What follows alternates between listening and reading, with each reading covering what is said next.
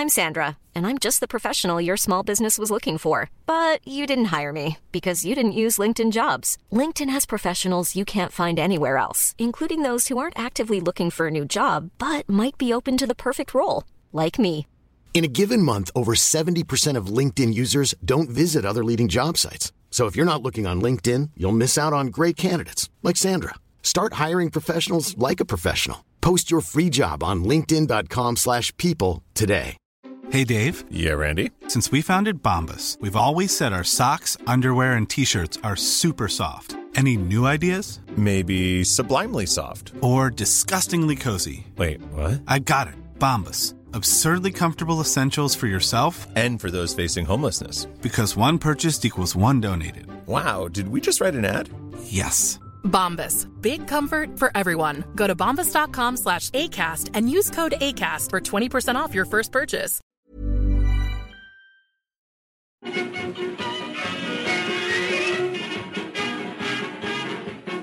Winners of the East London Challenge Cup soon after their formation in 1885.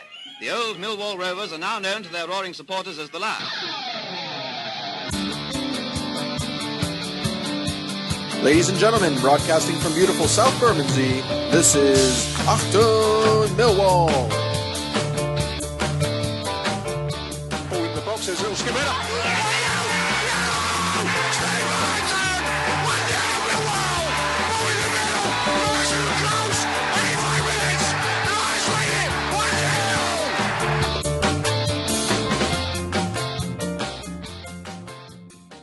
Well, hello, welcome once again to a new season of Achtung Millwall, and here we are at Bromley Football Club, courtesy of the efforts of Hannibal, sitting next to me, for the world's famous round table discussion pre-season.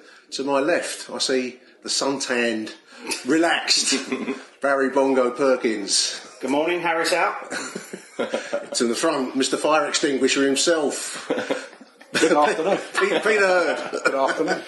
And to my right, the big bearded hipster, the relaunched version, the socially conscious Mr. Hannibal Derek King. Hello, everyone.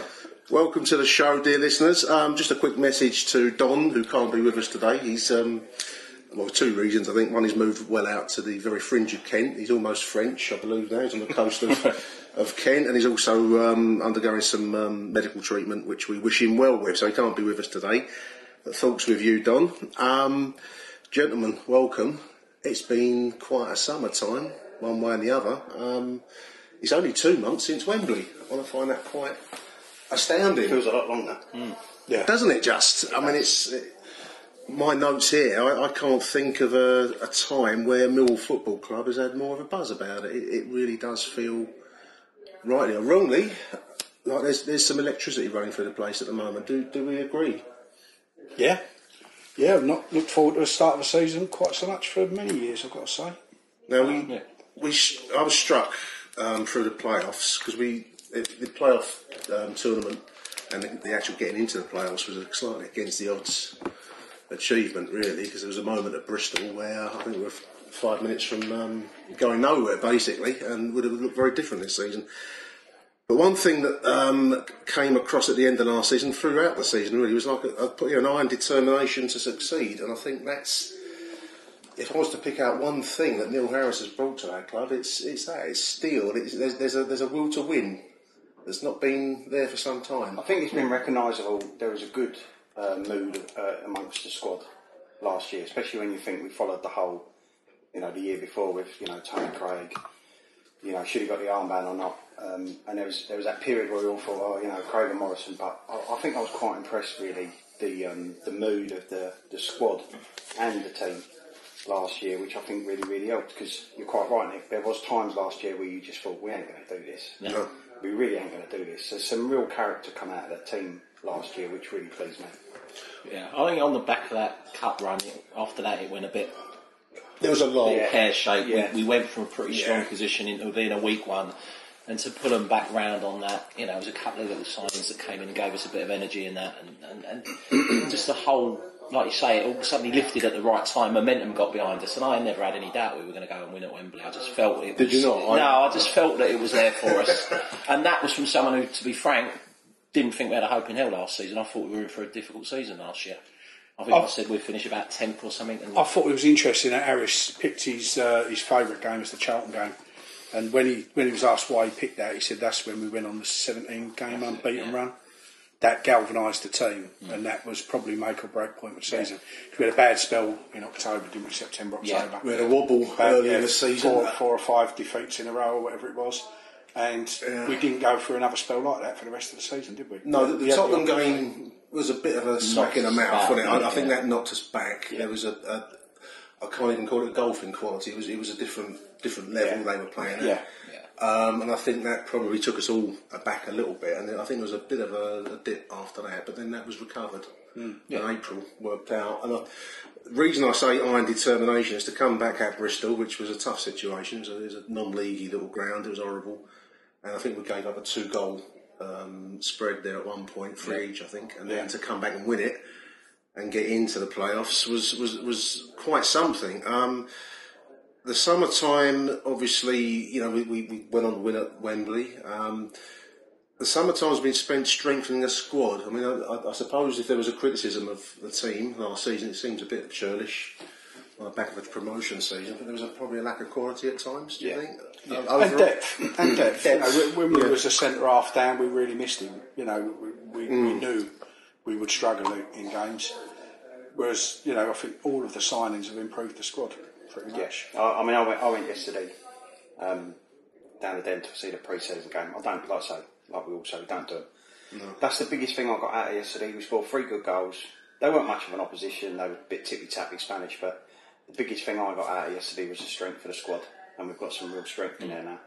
We've done, just looking at the summertime business, coming in over the course of the last 2 months, incredible, really. Looking at the numbers of decent signings. I mean, George Saville, we know about him already. Is it James Meredith, Tom Elliott, Jed Wallace, we know about already. Conor McLaughlin, and now most recently Jake Cooper, which I think was a couple of days ago. No one can really disagree with any of those signings. I mean, they've added depth to positions. Give us back up. It looked like for once they've actually gone out. They know the players they want. It's that classic bit of try before you buy. We always do at Millwall. So Cooper's pretty known, Wallace is known, Saville's known. These are players that Harris obviously knows and are going to fit well with the team. I love the look of Meredith at Wembley. I thought he was one of Bradford's best players. Him and the little right winger who gave us in the second leg at what's it? Was it Smith? The fellow in the second leg. Sorry, Marshall. I'm getting mixed up because there was also the winger who came on and roasted Craig in the semi. That's what I'm getting mixed up. But they look like players who fit what he wants. He's got a way he wants the squad to gel and be. To me, this is like going back to the governors from Calvin's book. Yeah. This is what I sense now. There's a new governors emerging. He's looking very much at the personal qualities of the players, and they fit the bill, and they all look proper players. They all look. So great example. And again, it's one game, but Williams was superb yesterday, and I do wonder how much Saville's had an impact on that. And you mentioned earlier about it's going to be a little bit different this year. It's a different league, but Williams was superb yesterday. Some of the passing he was making was really, really impressive. And it makes you wonder now that and Ben Thompson come on the second half. I think he was brilliant. Yeah. Really played really, competition really well. For places. Yeah, it makes you wonder. And we were bringing the ball out from the back. The fullbacks look good. Gregory and Morrison will be interesting this year because Tom Elliott come on 20 minutes. Had a great shot. Should have scored. He's going to be a handful. Fred came on. Aidan O'Brien had a brilliant half yesterday. He was superb. But you then start looking at Fred towards the end. Fred was up top with Tom, and you then start thinking, there's another pair in there. Well, I've been wondering that, and I mean, one of the points I've picked out, and obviously we've come up with Lee Gregory and Steve Morrison, classic kind of front two in League One, but we are up a level now. We're up against some high-spending teams. I was looking online yesterday, just before we came down today. I mean, some of the money that's flying around the Championship, it's not Premier League level, but it's tens of millions of pounds that are flying around here. And, bless our heart, I mean, George Saville's listed at 0.6 million, whereas, Borough's got a Sunbalonga at 15 million, and there's other teams, Sheffield Wednesday, Aston Villa, Wolves signing for upwards of 10s. Well, it's not just the signing fees, is it? It's the wages they're paying. Wages. John Terry is it 55 grand a week? It's big money, isn't it? So we're in a kind of a Premier League light, but it's a Premier League-ish kind of environment, and it's just been an interesting summertime business, because I think you're right, Barry. I think there is competition. The midfield now, so it looks like I don't know who's going to be guaranteed a place there, really. No, and is it Tony Cliff now's coming? Yeah, Tony Cliff. I mentioned him yesterday. He had his picture done at the ground yesterday. Done a little bit of research on him. He's going to be a bit of an handful. And even now there's still noises about Harris is thinking about another goalkeeper. I still wouldn't be surprised if by the end of August he has a couple of loans in. There's talk of a young Arsenal striker, Stephanie something. Sounds like it might be one of the women's team members, but Mavidi. So it does seem that competition for places is seen as the way we're going to survive in this league, if not by financial. What I like is, I'm a big Harris fan anyway. I think he's done really well. He's still only 2 years into his career as a manager, but I think what we're seeing is the progression of Harris here, because he's realised that Craig, even though he's his mate, ain't going to be a regular feature. He's recognised Morris is going to get a bit leggy, Morrison, and I think what he's doing is he's adapting his style of football as well. He knows we're not going to play hoofball in Championship. The signings, we've got 2 attacking wing backs who can bomb on there. We've got plenty of midfield options. So I think this is the progression of Neil Harris now. And he's recognising that he's got to change his style and he's got to drop some of his allegiances. And I think that's a good thing. I agree. I'll go back to that Spurs game again, just to interrupt you, Derek, sorry. I think it was an eye-opener for us all. I think it was an eye-opener for Neil Harris. I think he saw another level there, didn't he? And I think a lot has come from that. But Spurs at that time were playing at a level that was, even in the Premier League, they were beating teams like Stoke. I wouldn't read too much into that Spurs result ever, because they are that good. But I think what he's... You come in as a manager, you get it right at the back, you get yourself solid, you get yourself hard to beat. Now he's looking at how we push on from that. Gregory and Morrison were fantastic in League One, but there was a basic... The way we played was pretty basic. It was smash mouth football at times. And Morrison isn't going to get that. You're not going to get 46 league games out of him or whatever next season doing that. And Elliott's clearly the progression now. He's the one of the signings I'm not so sure about, because I haven't really seen or heard a lot about him. He seems a bit basic, but he just on Morrison though, I see on the website recently he was training the under-18s, wasn't he? Yeah, he's been doing his training. He's doing his UEFA. I think he's done his A licence. And I don't know those amongst us that are on LinkedIn, but he's getting very present on LinkedIn now. He seems to be promoting himself a little bit more. So I think he's now starting thinking about the future. I'm coming to the end of my career. What do I want to be doing? And I think it'd be great if we can retain him. I think it'd be great. I've got a sneaky feeling, put your money on Morrison as the next Millwall manager. Yeah, probably. Because I think I said something before when we were talking about what we were going to talk about today. Harris last year, there was a question mark to whether we should keep him. And if we have a good start in the Championship, there might start being the question marks whether we can keep him. Because he could become one of those rare sought-after English managers that might get a chance somewhere else and really be tempted. We've got his loyalty, haven't we? I think we've got his loyalty, but he's I guarantee you, if by pure fluke we were sitting 8th in January, someone would come in and try and nick him off us. And then if Morrison perhaps is that... He looks like he's a manager, doesn't he, Morrison? He's got that feel about him. He's got that detachment when he needs to have the detachment. And it's very similar to Harris in a way. Well, I mean, both are interesting characters. I've been trying to do a little bit of research for the magazine and doing an edition and doing the show, obviously. But they're both similar. They've had similar stories, because Morrison has worked for a living. He's not just done football. He's had because of his career path. He fell out or fringes of the game. He had to work. Neil Harris, I remember seeing. He was also working in the city, I believe, and taking the commuter train to it. So they're both, interestingly, they're both young English managers, or potentially in Morrison's case. But they're both not football-only people, are they? Both seem to have another level. They both understand life in a curious way, which is refreshing. A lot of positivity around the Den. How do you think we're going to do? Well, how will we match up against some of these big clubs? Well, we've won the league by... Peter thinks we're going to win. I've got to check when Easter is. Is it a late Easter this year? I think it's a late Easter, mate. Go on, stick your neck out. No, I think for me, I think we'll genuinely finish about 16th. I think we'll surprise a few teams. I think if we can keep the Den as a bit of a fortress and make teams play.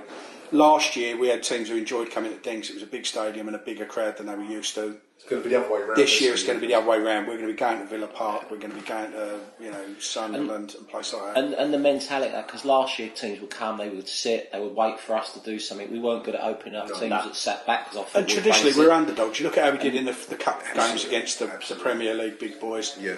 They're not going to enjoy. Sunderland ain't going to enjoy coming to the Den. But they're going to come here thinking they've got a win. It's 3 points. It's Millwall away. That's one of the away games we should be targeting for points. They're going to come at us. That'll suit our style of just sitting back a little bit and putting the ball. That was the problem often at home last year. There was always that expectancy of the crowd. We just had a great cup win. Let's go out and smash, Bury 5-0 or something. And it didn't happen. No. There was all those 0-0s on the back of the cup. I think my prediction is we'll stay up. I'd agree. I think I'm not going to sort of necessarily say where. I think we'll have. It wouldn't surprise me if we have a poor start. It wouldn't surprise me if we have a poor start. I hope not. I think the other way around. I think we'll have a good start. I think there's momentum. There'll be periods through the season where there'll be a lot of frustration. There'll be as you say, lots of new players that'll have to bed into the way we do stuff. But I think we will survive. I think that'll work in our favour, because a lot of the new players will be looking to establish themselves as first team and they'll up their game. I think the first 8 games,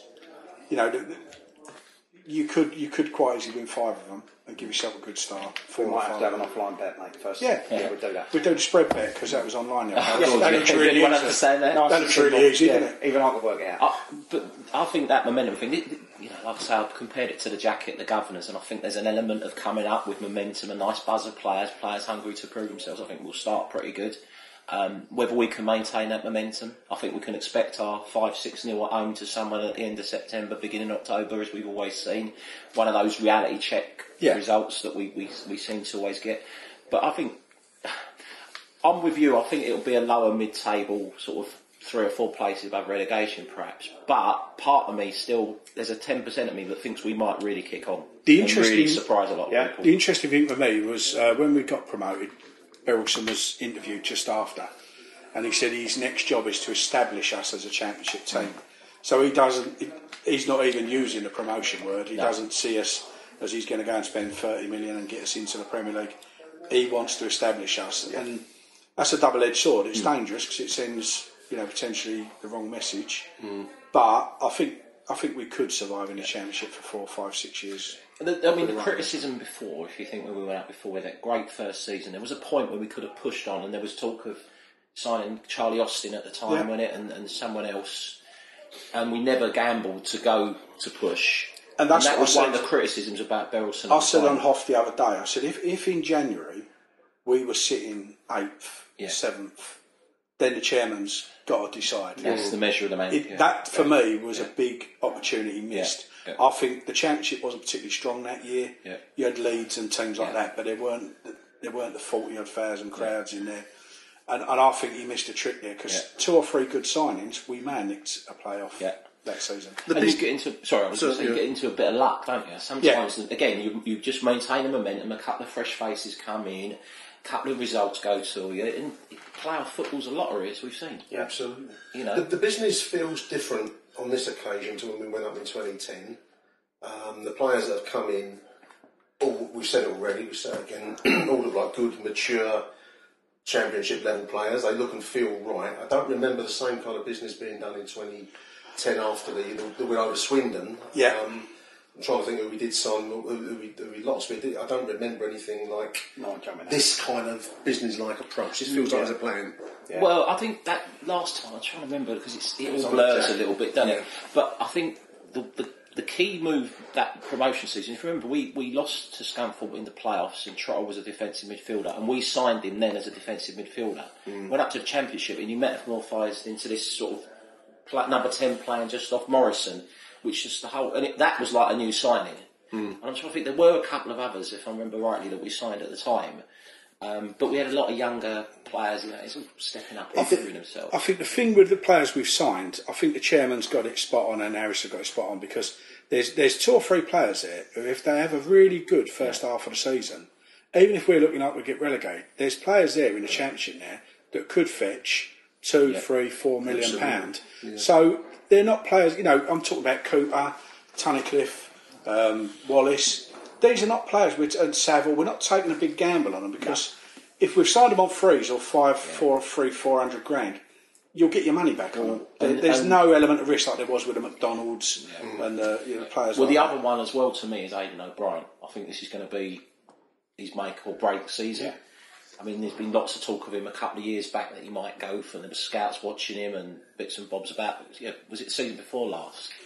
And he's for 2 seasons now. He's been chipping in with goals. He's averaging 14 goals a season from what is effectively a wide. So yesterday I was really pleased. I mean, he did play well first half and he come off during the second half. But it reminded me of, I don't know if you went Brentford away the year we went down when Harris took over. He was superb.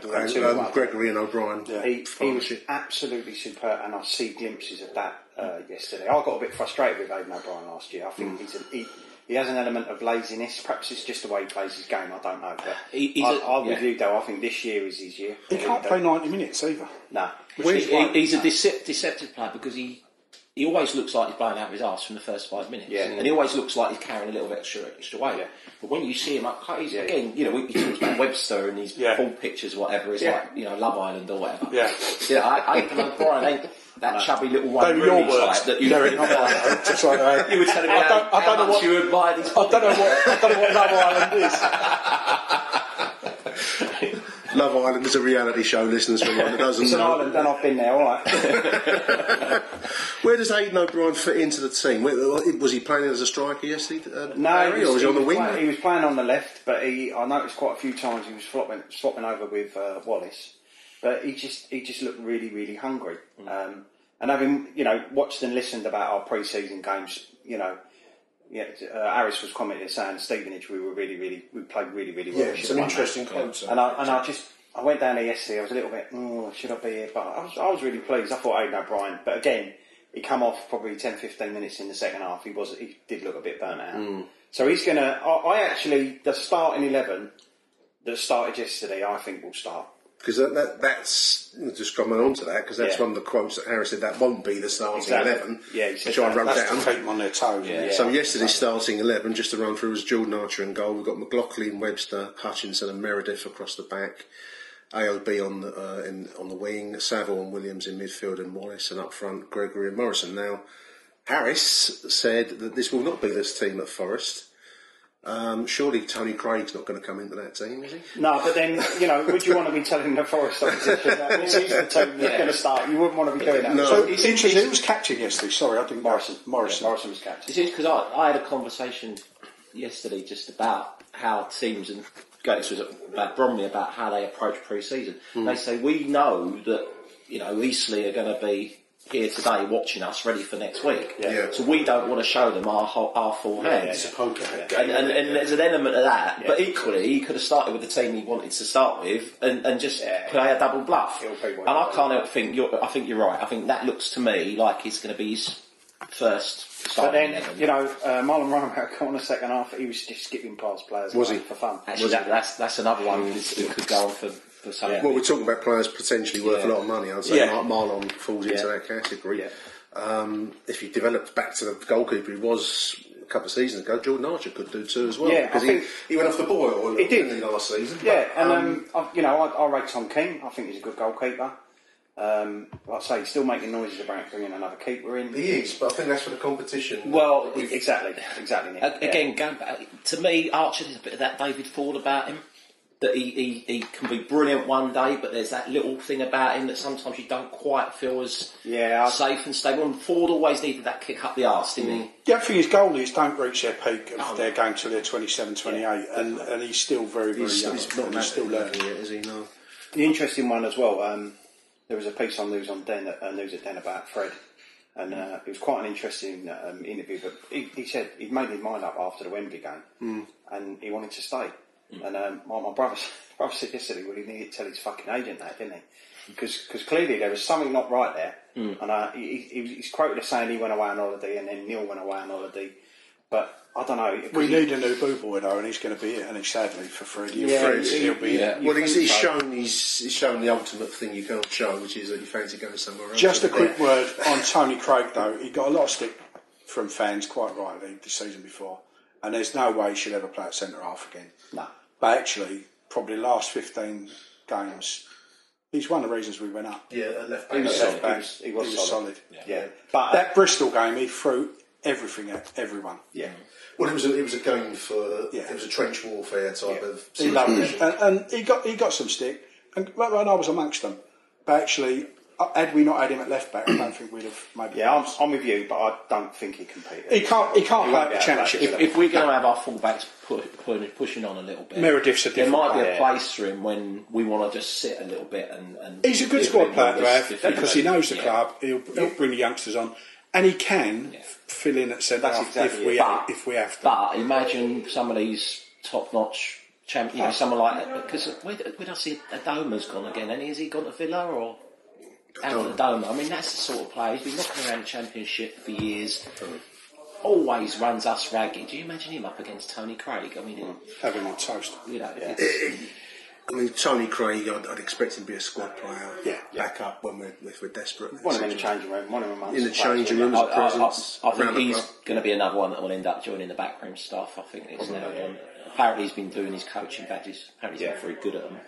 But you know, you can see having that backroom spirit building again. Harris is looking at who he's bringing in, and this Barrett from Southend. They're people he knows. Yeah. You know, there does seem to be a real. I know this fella. He's going to work in my. It was. I mean, just looking at I take it we're not disagreeing with any of the signings: Saville, Meredith, Elliott, Wallace, McLaughlin, Cooper. Leaving the club, Sean Cummins and Joe Martin. We're not going to disagree with those. Has Cummins actually gone? I believe so. I think he started training with us at the beginning of the season. I don't think he had a club. Yeah, the brief spell. We obviously had the goal versus Leicester, for which we'll never forget him. Cummins owes us nothing. You know, he did a job for us. He did an okay job. I think that's not the best I would say. I think. Yeah, he did a job. I don't think he's good enough for Championship. No. I don't think Reading would have let him go in the first place if he was. I mean, there's a decent, solid player there that perhaps we didn't see the best of, and I wouldn't be surprised if he goes on and does all right somewhere. But you know, Joe Martin, we're not going to disagree with him. No, he was struggling last year. Great free kick up at Bradford from Joe Martin, but I can't think apart from that he was committed, but he was never the quality we're going to need. At this level, for my sins, I met Alvin Martin at a St George's Day lunch in March, and went and spoke to him. But he actually said then in March that Joe had done a deal with Harris about the end of the season. That it was agreed he was going. It was all sorted. Yeah, I got the impression that he was out of favour. He was told he could go, but he hung around as backup. But when he did play, I liked him. I rated him. You know, you think the year before Bradford away, that free kick he scored. That was an immense moment. He wasn't a bad player. You know, but again, not a Championship fullback. The strangest business for me, even though I do like him, I like Jimmy. I'll give him a bit of stick about he can't pass and whatever. But the strangest deal was Jimmy Abdu signing for the club. Then going out on a season-long loan to 10 years. I'll pick that out. I quite like that. I like a little bit of loyalty, and I think Neil's done right by Jimmy for that. And I think he also knows that if he can call him back. Fan, he can call the last half a dozen games, Jimmy didn't put a foot wrong. No, he didn't. Again, it was Jimmy Abdu. He done what Jimmy does. No, he sits there and he chases and he makes life difficult for players. One of the Hoff users, Dan, used to sit by us, and about 4 years ago, he said, if only he could pass, he'd be a brilliant player. Yeah. And he hit the nail straight on the fucking head. You know, that's the one bit of his game, and the missing out on goals. But I like the loyalty side of it. I think I was pleased to see the right thing because he is a player. I'd like to, going back to pre-season friendlies. That's one I'd go and support. Yeah, it was an interesting little story, really, with Jimmy. One of the things I picked out was the qualities you need at the higher level. You need to be ruthless at this higher level. There's no place for sentimentality, so we've already discussed the mates of the likes of Tony Craig not getting places. And when Abdu was given the new contract, I will admit I thought great. That's a lovely to see him carrying on with us. But then it was for the purpose of giving a testimonial. He's on loan there at Wimbledon. My argument on House of Fun was if that had been the 3, 4, 5 grand a week that stopped us signing Leonard and paying him what he wanted, or Cooper, then it was bad business. The fact that we've got the players we wanted and we can give Jimmy a loan deal.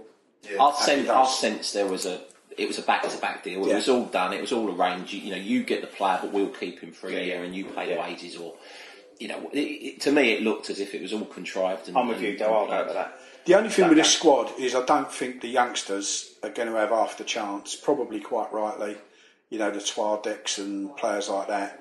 I think it's going to be hard to play them in Harris the championship. has said that, innit? The step up's huge. Now, if they don't get the chance, they don't progress, they may walk. But the problem is there are those players who need that football now. And you've mentioned Twadek, James Brown is another one people talked about, Mbulu. Well, Smith has gone on loan. Harris Smith, and he's gone out for the season. But then but Harris can sit and watch, can't he? Hopefully he's not going to pick up any injuries. He's got till the end of September, end of August. He's got some good youngsters there. Send them out on loan, give them games. And I think also now that he's got Barrett in charge of the under-23s, I think they're close to tie. It didn't quite work out with Skinner for whatever reasons. There's a few whispers around that. Those players that 2 years ago were knocking on the door didn't progress and come through in the way that we expected. And the question is, will they now? Yeah.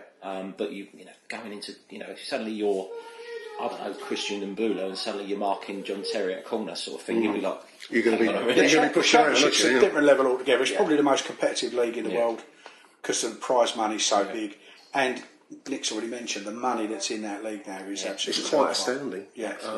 Given what we've just come from League One, which is I mean, we've done all of our business. I don't think we've paid $1.5 million for the 7 players we've signed. We haven't. 4 of them are free transfers. Here's the question: have we actually broken the curse of Goddard, and we just don't know it? I don't think we have. Still not. No. Because he never gets told these things, do he? Well, a couple of years ago, Jake Cooper was supposed to be turned down $2 million or something, wasn't it? Reading, and Saville was supposedly $1 million player. Jed Wallace. There was all those numbers have been bandied around these players. I think they talk about they're all undisclosed with sell-ons and whatever. Yeah. I don't understand how they're allowed to do undisclosed. I understand why they do it, but we're a PLC, aren't we? I thought you'd have to declare everything. Well, we're not anymore. What it is, we? We always had the holding company in the club. Right. So the holding company, in theory, but I don't think the club necessarily. I think all the players we've signed are all around the $500,000-600,000 mark. Yeah. I think we've paid probably nearer $2 million for the players. You got Meredith. Was it Meredith and Elliott were in the contract? Weren't they? Yeah. Cochran was free. He was free. So I think it's a good bit. I think he's done a good bit of business. No, but like I say, when have we ever bought, even if it's £500,000, for 4 or 5 players? What do we pay? We paid some big money under Dennis. What big money by our standards? $500,000 I remember for. McCoy, was it McCoy? There was even Danny Diccio we paid that for. There was a striker who lasted about 3 months. We got from West Brom and went back there. If you look at the transfer, obviously Goddard stands alone, and then you've got a couple of other Dennis Weiss signings. I can't think of the striker. There's a couple of ex-Premier League Chesson, Joe Tesson. Did we pay a lot? I mean, we paid about $500,000 for him. Was it Keogh? Didn't we pay some money for him? Keogh we paid some money for. I'm still trying to remember the one. Sorry, just while we're on it though, can you remember that Goddard goal? Well, against Manchester City, yeah. Was you not there? I was there. I can't remember. Honestly, to this day, I remember. I couldn't fucking believe he scored. He had about 2 goals in, didn't he? I think it hit the goalkeeper, rebounded back up to him and went in the net. It was like a I couldn't fucking believe he'd scored. Really? That was his one goal. But anyway, we digress. The point is, we've signed the £1 million goal in one summer. In one summer, we've signed about 4 or 5 £500,000-ish players. Yeah. We've never done that. But that's the level we've got to operate at. And don't get me wrong. I mean, I've been a big critic of the chairman not putting his hand in his pocket before. But realistically, there ain't many chairmen who make money out of football. No. If you can't pay $500,000 or $600,000 for a player at championship level, you might as well throw it in the towel. No, well, that's low in the Championship. That's what I mean. Let's face facts. I mean, you start looking who are the 3 teams that are going to finish below you, and you start looking for the ones that have got a bit of financial problems. Yeah. So you start looking at your Boltons, allegedly. They're the teams you start looking at and saying, right, because they're not doing that even. Yeah. But like I say, we compare that to teams paying 8, 10, 15 million. Well, Villa paid £14 million for a player last year and didn't make the playoffs. Yeah. 14 million for one player. So that's the Premier League style ability to soak money up. And 3 of the clubs who have come down have all got 90 odd million in their pocket. Yeah. And that's what turns the Championship into that sort of price range. So we're up a level. I'm just looking at the new contracts, Abdul, we've mentioned. Williams has got a new 1-year contract. I think the same for Webster, Romeo and Fred. Fred, I want to talk about Fred because I think that was one of the Millwall soap operas of the summer. I like Fred. I think he's got the potential. Whether he will fulfil the potential is another question, but I think he's got the X factor. He just needs training and he needs coaching and he needs... I get a sense of arm round his shoulder at times. He needs to be taken under the wing. He did say on that, if you go on that, he did say in there how influential his mum and dad were on his decisions. Yeah. But you sense that he needs a bit of a mentor within the club, and I don't know who that would be. I really don't know. I think the thing you're probably referring to last year, Watford, he was out of this world, wasn't he? What a player when he's on form, what a player he was. Yeah. But can he do it at this level? That's the question. I think the question for me with Fred is, where is he going to do it? What's his position going to Absolutely be? spot on. Because in a 4-4-2, it's not on that. He's not the player to play in a 2. He's not a wide player. He could perhaps play off the striker as he did a few times last season. But if we switched around and played a little bit different, I said I didn't think the decision he was making was all about money and everything. I thought it was about his career progression. Did he see the opportunity? Because this is a kid who, for the last 5 years, has been rated as one of the highest prospects. More than that, what's he now? 20? Yeah, something like that. They were scored goals wherever he's gone to. He's scored goals. On Nick's point about Harris has got to be quite ruthless this year. With respect to Morrison and Gregory, if they're not scoring, they're out. Yeah. Well, this is got to change it. One of the points I picked out is the Morrison-Gregory partnership because I think that's the point, Barry. We've signed Tom Elliott. Harris has said on News at Dem on the articles that the Anya Din-Tom Elliott partnership excites him. So that's a bold thing. It's almost setting out that's an alternate front two to Morrison-Gregory. You know, I think I said it last year because Gregory he chipped in with his goals, a lot more penalties, but I think he didn't have a best season last year, Gregory. He worked well with Morrison. That was a good partnership. Yeah. But as an individual, he didn't shine.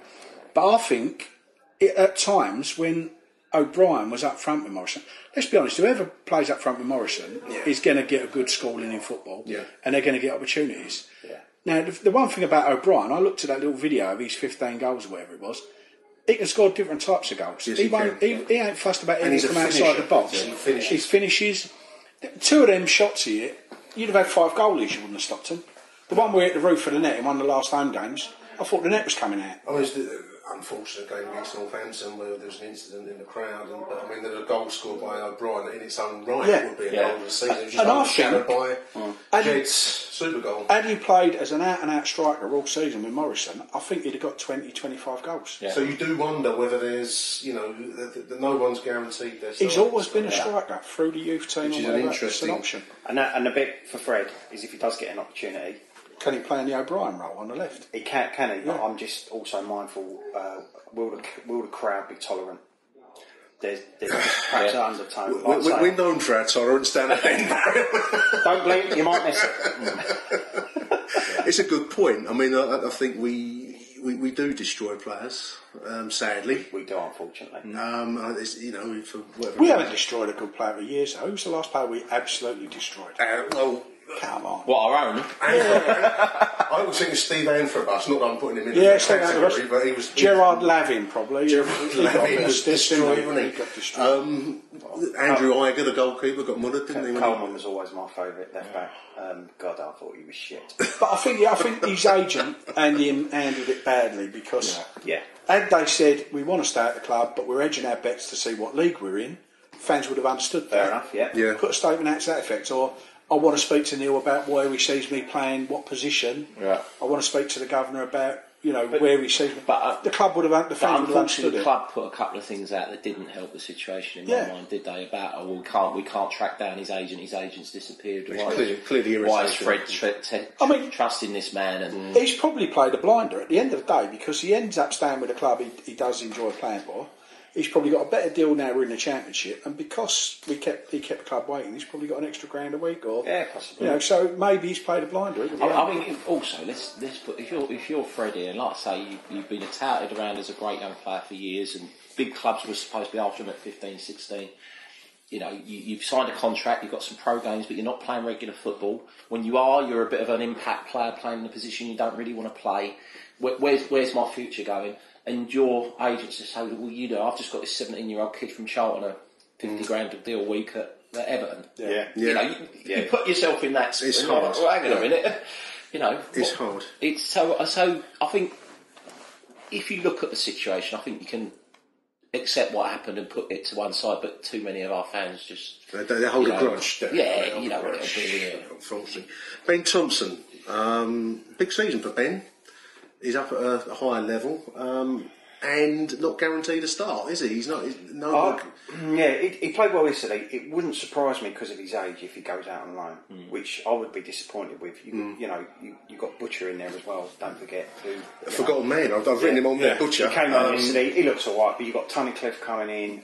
You know, I can see Williams and Saville being the starter. Yeah. Tunnicliffe as the option on the bench. He might want to get a bit clever, and when we're at home, or probably away, sit Tunnicliffe in there as well. I don't know. But Ben Thompson... to me, I can see him going out on loan, and that'd be a shame, I think. The only thing I would say about Thompson is he's going to give a little bit more energy than those other players. Yeah. But Harris doesn't seem to trust him. You know, you look how many times did we take off one of the strikers and put Butcher up in behind the... I just don't see anything in Butcher personally. I love Ben. I think Ben's a typical Millwall player. Yeah. He wins headers. He's got no entitlement to win. He just covers every blade of grass. Yeah. The thing I say to all the boys up in Block 3 is if you watch him for a game, there's very rarely an end product. Yeah. He don't put the killer pass through. He don't cross the ball. He don't get goals. He brings a Millwall sense. He brings a Millwall sense. Yeah. I don't think that's good enough in the Championship. No. I think the other thing with Ben is being a Millwall fan, he's eager to please. He picks up a lot of silly bookings. Yeah. Over in the corner flag, the ball's going nowhere. He'll give the player a little kick or a nudge. Yeah. And he would miss a lot of games. If he started, he'd probably miss 5, 6, 7 spells through bookings. And you need that now. He just got to calm down a bit and not be the player everyone expects him to be. I think there's a little bit of the Abdus around about him, if you like. He's a slightly better quality Abdu, if you like. He can do some good stuff. He can pass the ball when he wants to. But you know, we've always wanted that midfield player who kicks shit out of everyone. Yeah. And we almost forget how good they are as players at times, and now we've got our archetypal. Whenever we sign a centre midfielder, he's no fucking Terry Erlock, is he? Yeah. Well, there was no other Terry Erlock. You know, Terry Erlock was a one-off, wasn't he? In the nicest possible way, a poor man's Graham Souness, weren't he? I mean, you know, for us, he was quality, but with that. The reason I would be disappointed if he went is mainly because I think him being amongst this group of players now, even if he's not starting, he's I think will develop him. He really will develop him. There's some good players coming. Yeah. I think he might miss that if he goes out and loan. Yeah.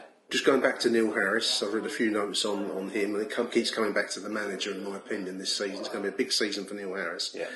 He's shown a certain level of ruthlessness. Some of the comments he's made about players at Stevenage not needing to pick up the pace. He's also said we need more goals from dead balls, which is interesting. I noticed Wallace scored a decent goal yesterday from a free kick. Yeah. Praised by John Berylson as the best around. So clearly Berylson is thinking like you, Derek. He may be losing his prospect at some point if success continues. Sitting from afar, the Harris-Berylson relationship has always been a curious one to me, because you remember when Harris first come back, which is around the time that Berylson started here, wasn't it? Yeah. Jacket wanted him out. Because I think he was a rival personality. Well, I don't know what it was, but there was this sense that Jacket didn't want him, wasn't?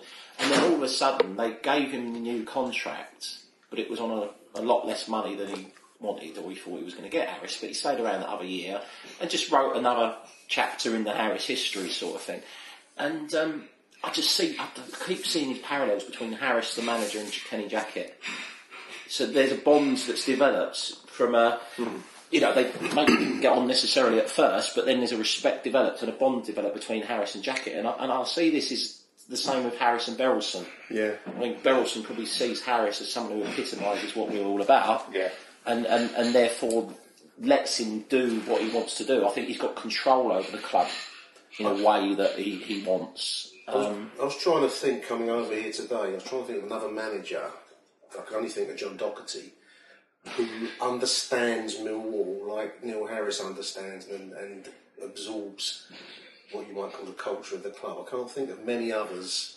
Dennis Wise maybe came close to it. Well, I think Jackett to a large degree did. I think there's certain elements. He didn't really pander to it. I mean, Harris does know what the crowd want, and he understands the power of the crowd when it comes McGee got it. I think McGee got it a little bit.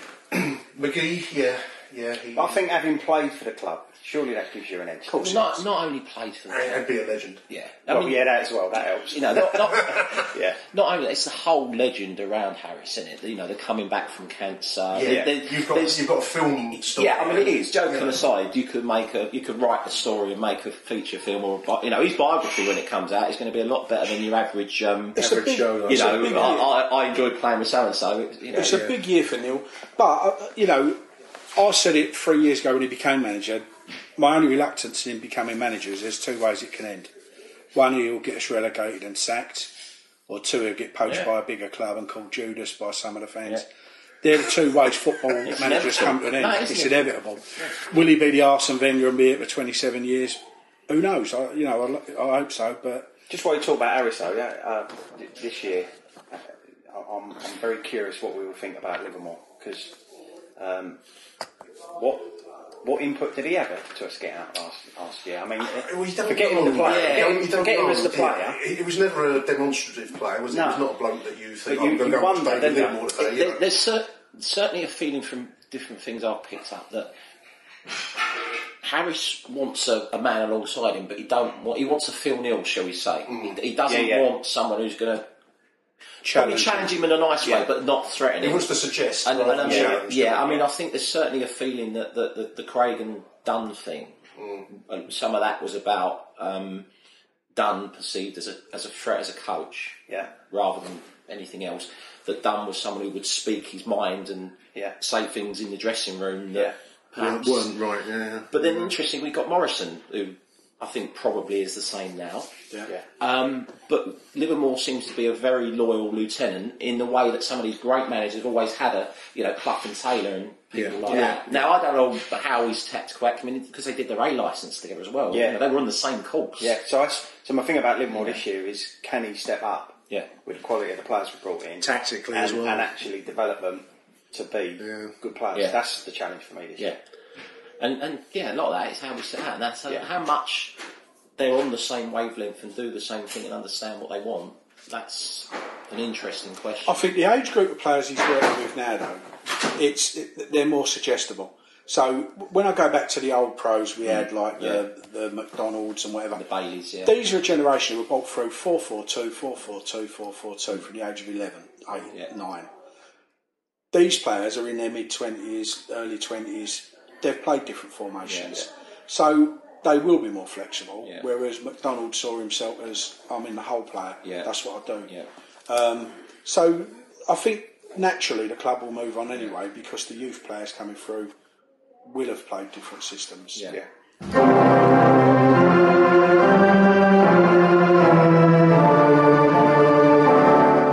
listening to Achtung Millwall, the #1 Mill podcast.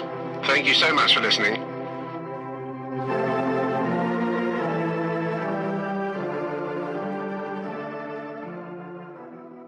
Neil says he wants Millwall to attack the Championship.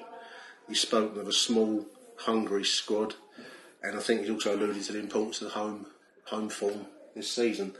So it brings us on to the Den and the post fallout of the pitch invasion at Wembley, which I found quite amusing. But it has had repercussions. It seems that the Football League will be coming down quite hard on us as a consequence to the pitch invasion. There's a real balance to be struck, and I'm interested to see what you chaps think. The Den is a weapon that no other club in that league will have, and yet it does teeter on the edge of mayhem, doesn't it? We all know the power it brings, and we all know the danger it brings. It's a big season for the club as well as the players. QPR home's going to be a massive game. I've got to throw it out there. I think which is quite early in the season. Is that October? I think we're away. Yeah, I think it is. I think we've got them away pretty soon on a Tuesday night, and then we're at home. But I'm just looking at some of the fixtures, when John Terry comes down. Leeds is always one. There's some big games. Wolves, you've got some fairly big and some. You just do, it's going to be about the behaviour of the fans collectively, isn't it? That's going to be the big one. I mean, we carry the name Millwall and everything. If you're looking for plump lips that last, you need to know about Juvederm lip fillers. With Juvederm Volbella XC and Juvederm Ultra XC, your lip look, whether it's subtle or bold, can last up to 1 full year with optimal treatment and no additional maintenance. Find a licensed specialist and see if it's right for you at Juvederm.com today. That's JUVEDERM.com.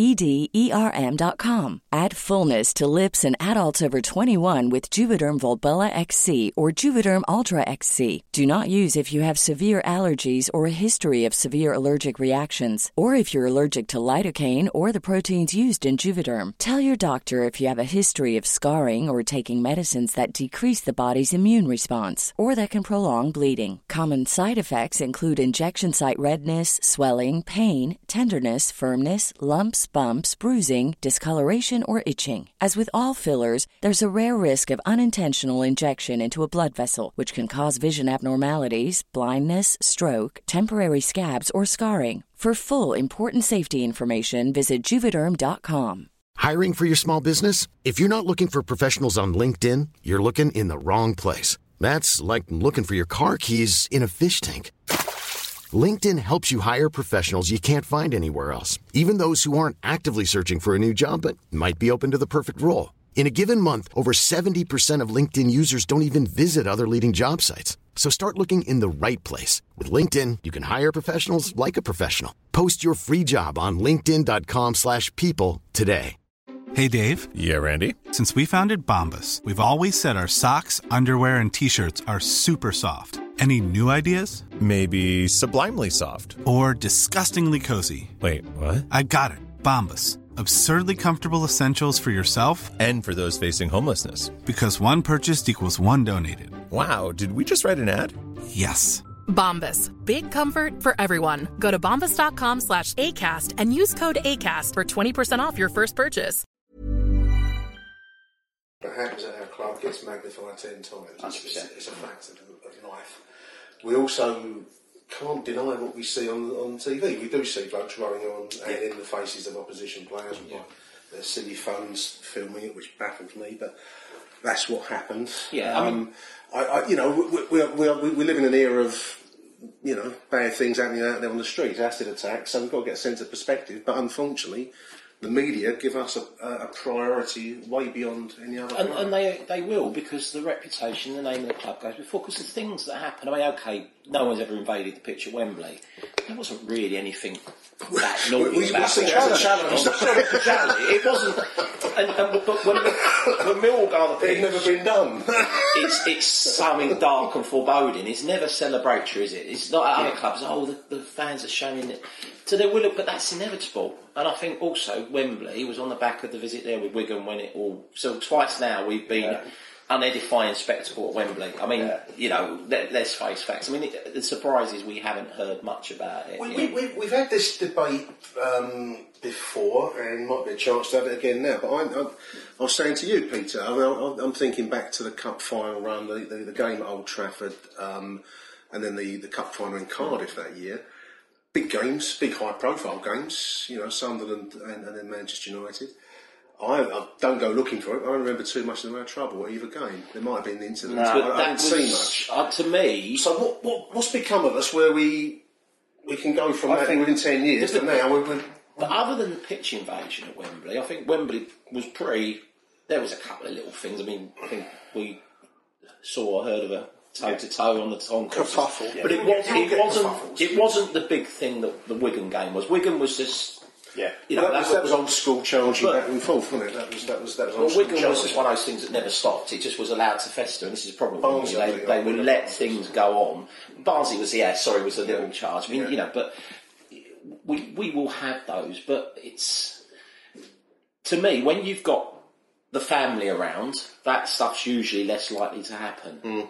To me, the problems at the Den tend to happen when we have big games, when we have the people who aren't necessarily the regulars. The strings, as we call them, the strings. Well, not necessarily that, but people, don't come to all the games and think it's, I'm at Millwall, I'll play the part for it. It's never when we have, 10,000 of us watching Bury, is it? You know what I mean? It's the bigger games create an environment where you're more likely to see something happen, and we're going to every game potentially could be big. It'd be interesting to see what the season ticket sales. I don't know if anyone's seen any numbers. Last I heard there was about 400 up on last year. Which at this point, it's not many. No. It's not many. But I think the average attendance, I suspect, is going to be pushing up towards. Well, just on away fans alone. I mean, you instead of playing Rochdale, who bring 250 fans, we're going to be bringing Norwich, who will fill the end. But when you've got the Villas, the Wolves, and teams coming down, there's the spectacle of seeing those players. But B, you've also got it's Villa. We'll have a few chaps out today because you never know what might happen. And for me, I think the fans have got to know where the line is. Over the years I've been no angel, I admit, but you've got to know where the line is about what's going to get the club in the shit. But also, I think more so the impact's going to be felt away from home. Because we've already had 2 or 3 nods that fixtures are going to change. Forest is Friday night. Forest is Friday night. And let's be honest, excuse. Nobody wants 3,000 Millwall fans turning up. If you have a 3 o'clock on a Saturday kick-off, there's that likelihood. You change it to a Friday night. I mean, we've sold out pretty much for Forest, but it's an hour and a half up the road, and it's a Friday night. Talking about bringing Bristol forward. Bristol, all the local gendarmeries are going to be looking at this one and going, do we fancy 3,000 Millwall fans on the piss turning up, causing havoc? No, they don't. To a degree, the home games are a little bit different. They run themselves, Peter. I mean, you don't really get an awful lot. And I understand. No, but that's the small incident. The silliness should go because they're stopping selling any bottled drinks at all. Yeah. What I've heard from yesterday, no bottled drinks. There's no bottled drinks at all. Not even bottles of Coke. They've gone to a draft lager. I suppose glasses of Coke and water. And it's all going to be plastic cups, which apparently don't fly very well. But realistically, but they're running on the pitch and all that. I know. So it's the things for me that generate the interest from the press because I some of the stuff we spoke about happens at every ground. It does. There was an incident here yesterday, wasn't there? Yeah. So it happens everywhere. So my thing is about how we can how can we improve the perception of the club. So we all got absolute dogs abuse, didn't we, for Community Club of the Year? Well, we obviously won that on merit. We won it fair and square because the kids section is quite something. So my thing is and I don't doubt the club are doing it. They're probably trying to improve links with the press. Although some of them are gutter, aren't they? They just come down there looking for anything. Yeah. So it's how we're gonna manage incidents this season. That's the interesting one for me. I suppose the Den, as we've said, it largely manages itself in terms of the away crowd. They've got their entrance. You don't really get close to them on the big games. You're not going to. But someone's only got to go on the pitch. It's the on the pitch thing that's the issue. The last game of the season, they was running over and goading the away fans and all that, and the kids are throwing things. I know they started throwing things back, but what does that achieve? I don't understand what that achieves. I don't know the thinking side of it is going through their head. It's all jumping up and down, gesticulating, posturing and whatever. There's a bloke filming itself. That was a bloke in a string vest. So after the Wembley game, there was quite a few. So we arranged to have a bite to eat in the retail park, and it was full of Bradford. There was quite a few in there, and some woman come up to me and she said, she felt I was really offended that young kid on the pitch doing wanker signs at us. She was genuine. Would say, stick around, love, it's about to get fucking worse. So I said, come and meet my brother. No, but she was, my family were really, really offended with that. You live in Bradford, mate. Fucking hell. Yeah, exactly. So what's going on in your doorstep? But it don't change the fact that he was on the pitch. And they shouldn't be on the pitch. And that's the thing. That's the thing we've got to try and manage. And I genuinely think if the fans had run on to try and grab a player's shirt, have the photo taken with Jimmy Abdul or whatever, it would have probably been brushed under the carpet. The fact that some ran past all of our players, went over to players like Meredith, who's now later fucking signed us, and was camping the light out of him. I mean, the little ginger geezer, he had the raving, didn't he, their manager, McCoy? I was going to hit one of them, because that would have helped. That would have chilled them right out, wouldn't it? He probably had to find someone holding back. It is a problem. The pitch invasion side of it, or the pitch invasion, the going on the pitch is probably encroachment of the brick pitch. Yeah, and you can see games this season where personality players will be drawing flack from the lower, the Jeremy Kyle end, as we call it. Yeah, and someone will all fancy. The thing is, for me, having a go, won't they? Anything that is going to damage the club in the eyes of the press, the club are probably right to clamp down on. If there is racist abuse going on and it's obvious, clear and visible, the club have got to deal with it. You know, at the end of the day, it's not 1986 anymore. No. We've moved on as a society. Like I say, we've just got to nip these things in the bud and just get rid of it. The Millwall Museum, gentlemen. There's now going to be a Millwall Museum finally. Well, I'm hoping my fucking box of 1940s programmes might make Ever since we moved to the new grounds, well, that's now 25 years. There's been mooted to have a Millwall. So where's it going? Well, I don't know. I think it's going to go in the press room, but it'll be open on match days for. So it's part of the tour, and I was just wondering what we might put into the Millwall Museum. Old Les. Old Les could go. Stick old Les in there. I thought an example of a Millwall brick could go in there. The 50 would have really stuff stuck in the corner. A fire extinguisher could go in there, couldn't it? That'd be a good one, though. A few jagged glasses from Purser's windows. The hand grenade. Was it a coffin and all? There was a coffin. With a coffin. Ipswich, You could enter through the coffin door like we do at the London Dungeon. That's it. Write that down, Nick. But yeah, the Millwall Museum is apparently a thing. You'd come and have a look at it, though, wouldn't you? Yeah. I'd go. Yeah. And actually, it'd be different because it ain't going to be rows and rows of cups, is it? There ain't going to be a lot of silverware. The trophy room won't delay you long, no. Roger Winters left boat from the Evening Standard Fireside in 1979. I think the list is endless. Well, it actually is when you stop. I mean, they won't apply humour to it, they're going to apply it straight, so it's going to be, I imagine, pictures of the Isle of Dogs and, you know, the old team photos and programmes. It's important, it's our history, you know, it's our heritage, it's got to be marked. I gave a box of old programmes that, you know, one of the relatives gave me from 1940s. I think it was the first ever Player of the Year dinner and dance from 1946 with, you know, Chumley Warner's orchestra there, and, you know, the meal was made up of rations basically. But it had some player signatures like J.R. Smith and all that. Yeah. I donated all that to the club when they moved to the ground in 1993. Yeah. And it's probably on eBay somewhere. So I probably had it disappeared without trace. It's going to be. I mean, I come across people that collect this stuff. It amazes me what people do collect. Actually, they like you say, the menus from the club dinner in 1935 and all sorts of stuff. So I suppose there's plenty of opportunity. I'd go and have a look at it. You won't make a special trip. It ain't got to be open during the week, is it?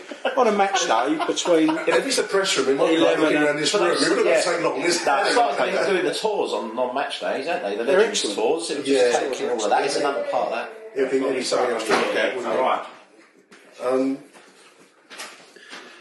Yeah, I mean, it's just another way of sort of celebrating the club, isn't it? So yesterday, does that mean the den's safe now, though? So yesterday they had a little tent by the main stand, because only the main stand was open, the kitchen stand was open, and they had a little tent area with the cup, the trophy. They've been taking around schools and things. There was a little queue there, people with their kids, but the funny thing was, I think they was making a big statement, come and have your photo done for free. Would you pay to go and have your photo?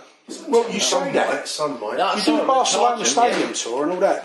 That's the first European Cup. This is real, well, mate. Come on. No, but it was good because there was stuff going on down there yesterday, and I'd like a museum. I think it's all quirky stuff. I think we should be doing it. Just as an aside point, I mean, they've been taking the trophy around a lot of local schools, which I think is a great thing. They combine it with the community scheme. They do youngsters health-related, football-related events with the trophy and I think they send a couple of players along. Yeah, and I think Morrison is actually quite he delivered some season tickets. Yeah, there was a big which is interesting. He went knocking on people's doors and delivered some kids' season tickets. So I mean, that's very much where you want to see the direction of the club going. Is the den safe? I think Derek mentioned that, and I've written it on my list here. It's gone quiet at the moment, but it will never be safe, will it? I mean, you can't. I think the only time it's safe is when it's empty. Safe from what? What? No, I mean safe from the bulldozers, safe from the development. Oh, I see. Sorry, that's what I meant. No, I mean because we had the big, it all got knocked back. That's sorry, yeah, I was on a different. Sorry, no, that's the way.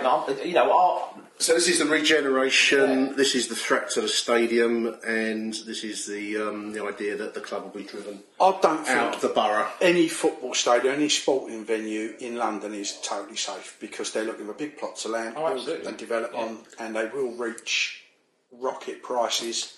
And Charlton were taking the piss out of us, weren't they? When they heard we was in trouble. Now it turns out their chairman started making a few inquiries about what the land's worth there. I'm sure it'll happen at Palace. God, please allow it to. Well, Palace need to build themselves a bigger stadium, don't they? And that footprint ain't there. Just to get Zaha's fucking ego into. Yeah. But, at the end of the day, there'll always be, you'll be keeping the wolf from the door while you've got a big plot of land. The dog tracks have suffered, haven't they? There's now only one dog track in London. Yeah, I mean, I'll go when you look, even at this ground, how many affordable houses... Not that the residents of Bromley would want affordable houses in the area. Fucking hell, forbid. We let you in. The reality is, no one wants affordable houses on their doorstep, do they? I mean, that's just the way. That's why the councils do it, and they get a nice little chunk of cash also, to pay it in out. London, what's affordable? I mean, they're talking about the ones that are going to build on the Den as being 380 grand or something start price. And the rest, I reckon. Well, affordable, but for people on 25 grand a year, that ain't fucking affordable. Nothing's affordable. You've got to have a joint salary, 100 grand a year, to get a place in London there. Yeah. And, I mean, it's been an interesting year, as you'll all know, and listeners will know.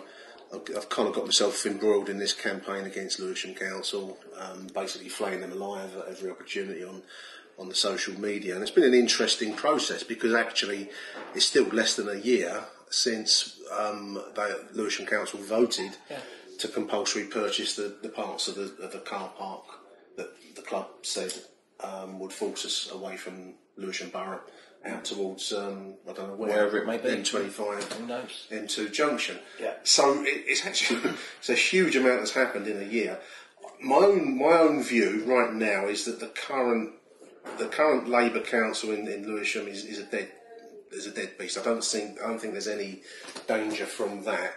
There are mayoral elections, and there's council elections in 2018 next year, and everyone that we've been in either battering or in contact with now say they're against compulsory purchase for that scheme. Now, who knows what other schemes will come to pass?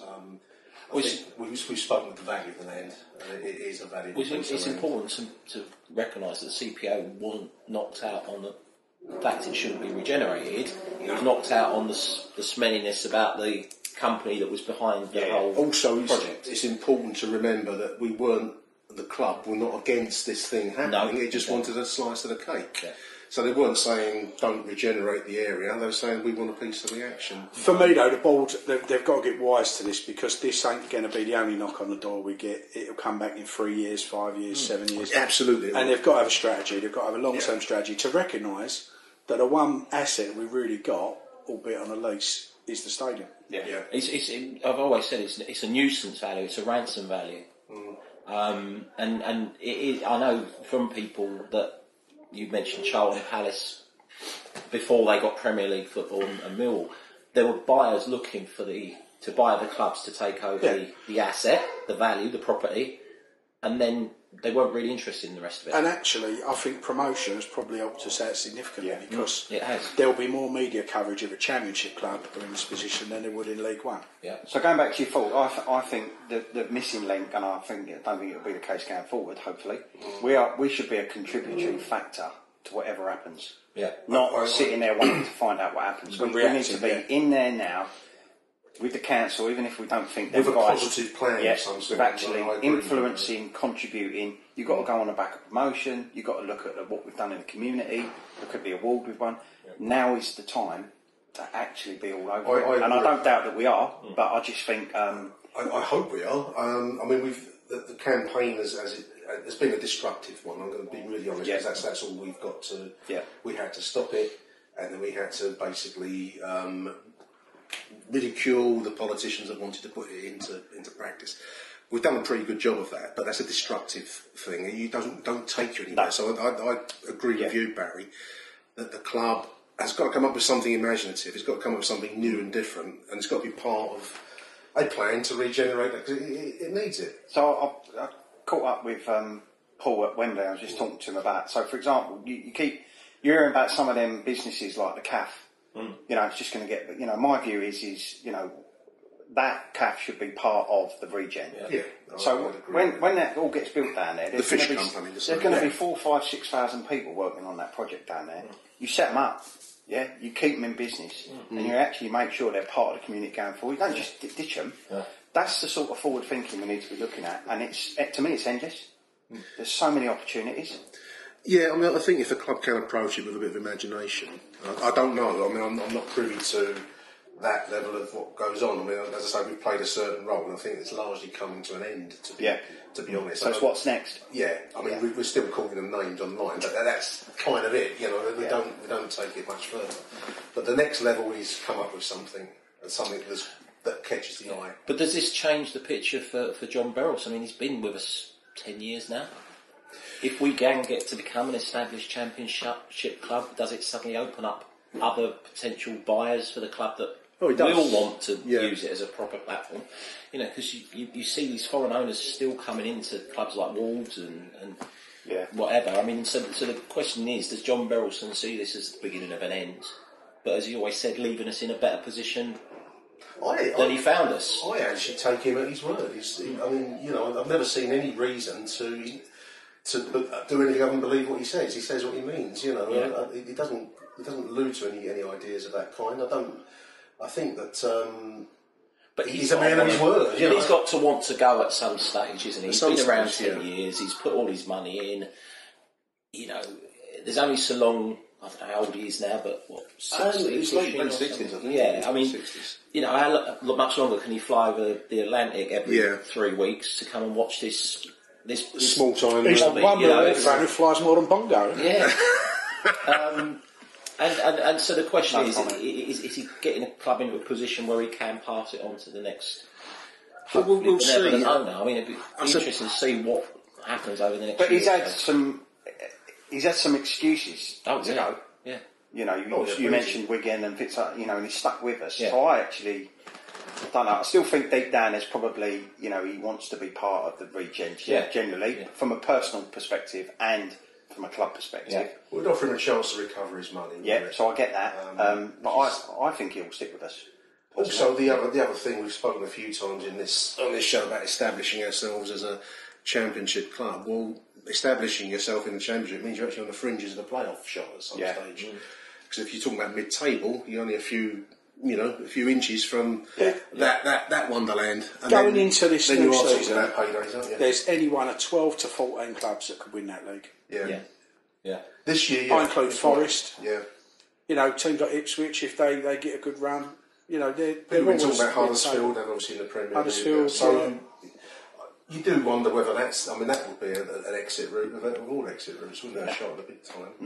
But I mean, I'll take Derek's point. Even chairman whose family's built the den had enough of it at some point, or get so old they can't carry on. It will come to an end at some point. Yeah. And it's around you. Ideally, you want the perfect storm, that we're in a good, strong, established position, ready to make that leap for a potential investor. Yeah. Because people who invest in football clubs do want a return. People who do it like the old Wigan chairman because it's their family club and whatever, they do it to just throw money down a big black hole. But you're right, they all move on. And Jack Walker moved on from Blackburn, didn't he? Which time turns this time. Right, I want to close the conversation today, chaps, with, for me, one of the great heroes of the summer, which is the Lion of London Bridge, Roy Lana. For any listeners that don't know who Roy is, he was caught up in the London Bridge attacks a couple of months ago now, and famously faced down knife-wielding terrorists at the Black and Blue bar in Borough with the immortal lines, "Fuck you, I'm Millwall." Roy Lana is for me heroic. I can't think of another word.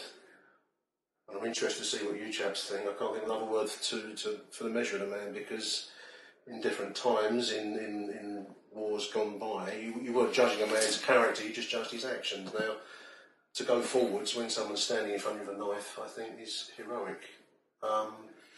He's had one or two bad bits of publicity since, but I think the media latch onto you, don't they? And they come looking for things to get you to say something stupid. I think this is an interesting thing because we talked about the Millwall reputation. So the question is, would he have got the backlash if he hadn't been a Millwall fan?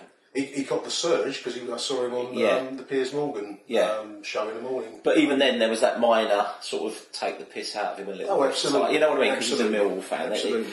But also, I mean, now, of course, there's, he's got hauled up with some left-wing sympathiser. Someone with a camera. As people want to do these days, to try and... They built someone up, now they want to knock him down. Yeah. And he's on the receiving end of that, and God knows what they're going to do to him. It's good to see he's got proper defence around him. Well, there's an interesting post, I don't know if we saw it on Twitter yesterday, the barrister Alison Gooden, who does a lot of football work, has taken him on as a kind of I don't know if she's his agent now. Yeah. She called herself a gatekeeper. Yeah.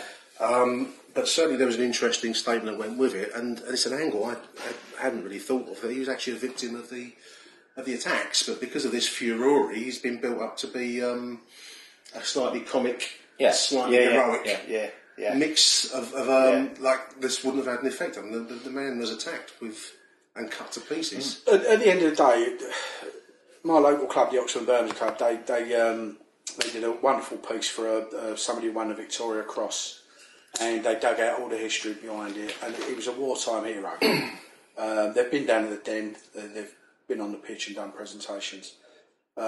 Ultimately, his actions are similar to what went on in the war. A lot of working class heroes put their money where their mouth was. He's actually a hero in my book. The thing I don't think is helping him at the moment, they did a massive collection for him. He got 40 or 50 grand on crowdfunding. He doesn't need that. He does, because I don't think he's working regularly. No. What he needs is some good people around him to help him get in a settled job and a settled piece of accommodation, and then use the money to rebuild himself. Now, there's plenty of people at Millwall, in and around Millwall, professional people who can help him do that, give him a bit of guidance, because someone now on the head on House Fund the other day, surprised how many friends you got when you got 50 grand in your pocket. He would have a lot of friends, and they may not even be the right sort of friends who are wrapping themselves around him at the moment. He needs the right people giving him a bit of guidance. I'd agree with that. As I say, I found it interesting that Alison, I don't know, I've never met her, but she certainly does a lot of defence work for blokes caught up in situations. She seems to have taken on particularly I think with media inquiries, I think they're always looking to get into stories, say the wrong thing, use the wrong words. And that's what they're looking to do with him. And, I don't know Roy, and so I can only judge from what I've seen, but he does need that kind of help. I think that's a jungle he's moving into. The other interesting thing, there were 4 Millwall fans actually involved on the evening around Borough Market. Right. And I found out recently that there was a cab driver who tried taking them out on London Bridge. Yeah.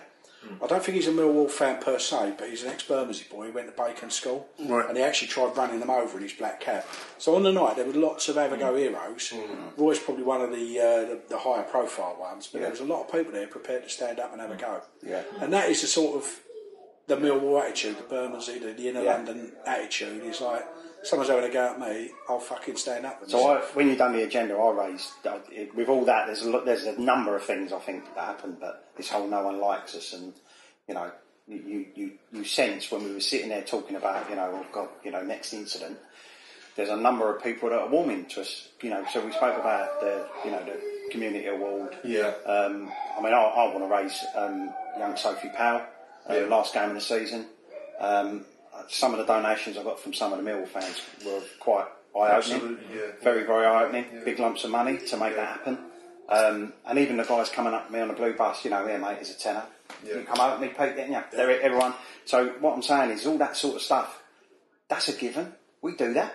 Well, we do know that to be a normal, Barry. We do that. I've done similar things. Blokes will come buy a badge, which I'm saying a fiver, and they'll give me 20 and say, don't worry about it, it's in the pot. So I'll give you some change. But they don't want change. They don't even really want the badge. So that's a culture Millwall's always had. You always look after your own. You do that with your families, but you do that with your club, you do that with your fellow supporters. And to me, Roy's integral to that. And I think, quite rightly, as you say, his his future now needs to be protected. Yeah. I mean, at the time there was talk of nominating him for a medal. George Cross, I think, was spoken of. I don't know whether subsequent publicity would affect that. I'm sure it will do. Yeah. I'm just struck by this contrast between the old days. We talked about Victoria Crosses in wartime, where you didn't judge the character of the man.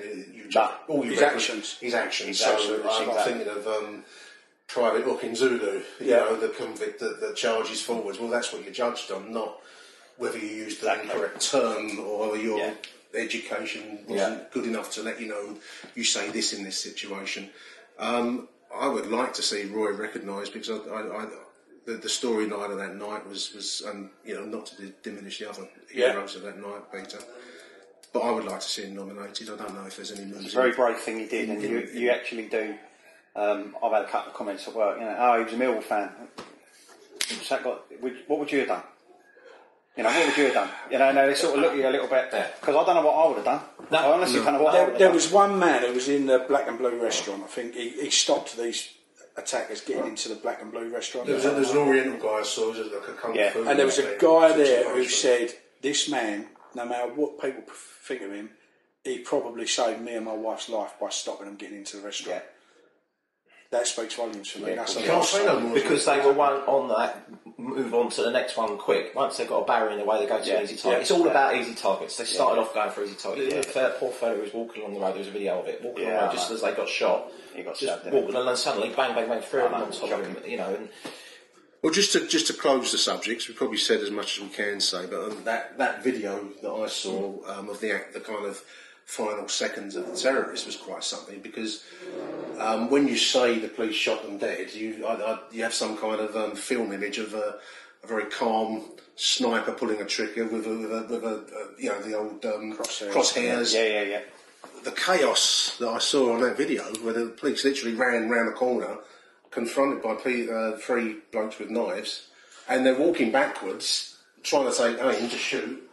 In the chaos of the moment. The car actually jumps out of the car my hat off and leaves the car in gear. You see the car carry on rolling. Yeah. The police X5 or whatever it is carries on rolling, and the copper's already out and shooting. But you're walking backwards. I would have in my mind, there's a curbstone behind me. I don't want to fall backwards. Yeah. Because the weapons are going to move up, and you've got these three scumbags in front of you. So we've probably said as much as we can say. I think it's good news that Roy's getting represented, and I hope that he moves on. I think you're right, Peter. Well, the club's recognised him, haven't they? Have they given him a season ticket? He's got a season ticket. I think the club have done some stuff quietly. I don't think they've made big things. Yeah, which is probably not a bad. But then that's the Millwall way, isn't it? That's what I was saying earlier. We do lots of things. Yeah. Lots and lots of things. And at the end of the day, it's good news stories that the press don't want. Just before we close now, I just want to say one quick word. I know Mr. Williams left the club and whatever, but I haven't met Steve Kavanagh. No. But he seems like a breath of fresh air around the club. Even little things like at Yesterday's Friendly, we've now got a decent draft beer on tap. Yes. With quick pour glasses. Fills a glass in like 12 seconds. Hot Vintos come up. The signings, the new kit, the kit being in the club shop by June. Yeah. All the little changes that seem to have happened for the positive. He can't claim credit for Community Club of the Year, because I think he'd only just joined and it was a done deal. But we seem to be moving forward in all areas, and you said at the beginning about a bit of electricity around the club. Yeah, absolutely. I think a quick word for Steve Kavanagh to say, well done. Well done. I agree. We seem to be moving forward now. Yeah.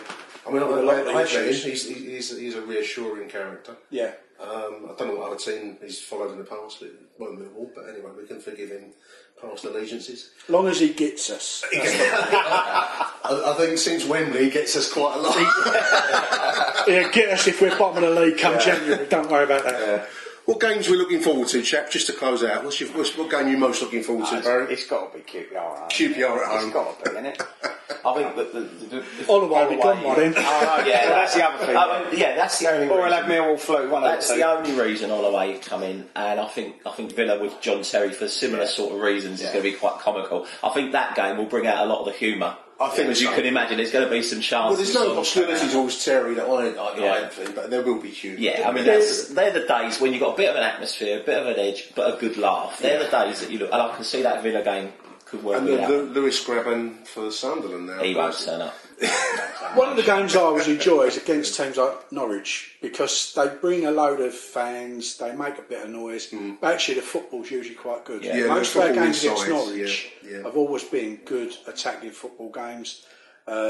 There's no bad games in this league, is there? No. Burton's probably the weakest of the group. Yeah, Isn't it? I've heard we've got 4,000 invites to a Chinese wedding at Fulham.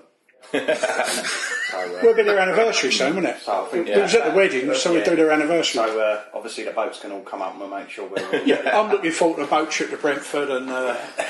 I think the Leeds game, that's always a pantomime. And it's I don't know when it is, if it's pre-Christmas, it will be a pantomime. Cardiff normally has a bit of a fun going on, doesn't it? There seems to be some sort of incident there.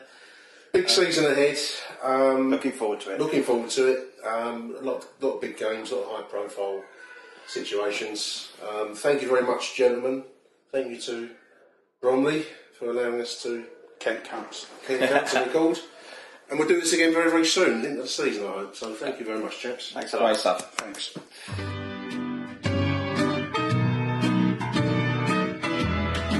You've been listening to Achtung Millwall, the CBL Magazine podcast. That's the Millwall news this week, and we are out of here.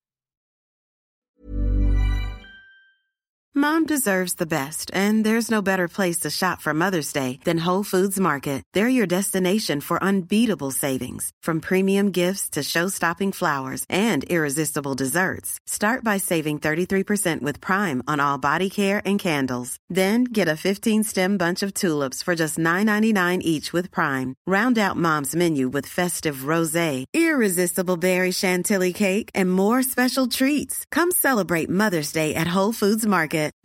Protect your dream home with American Family Insurance. And you can weather any storm. You'll also save up to 25% by bundling home, auto, and life.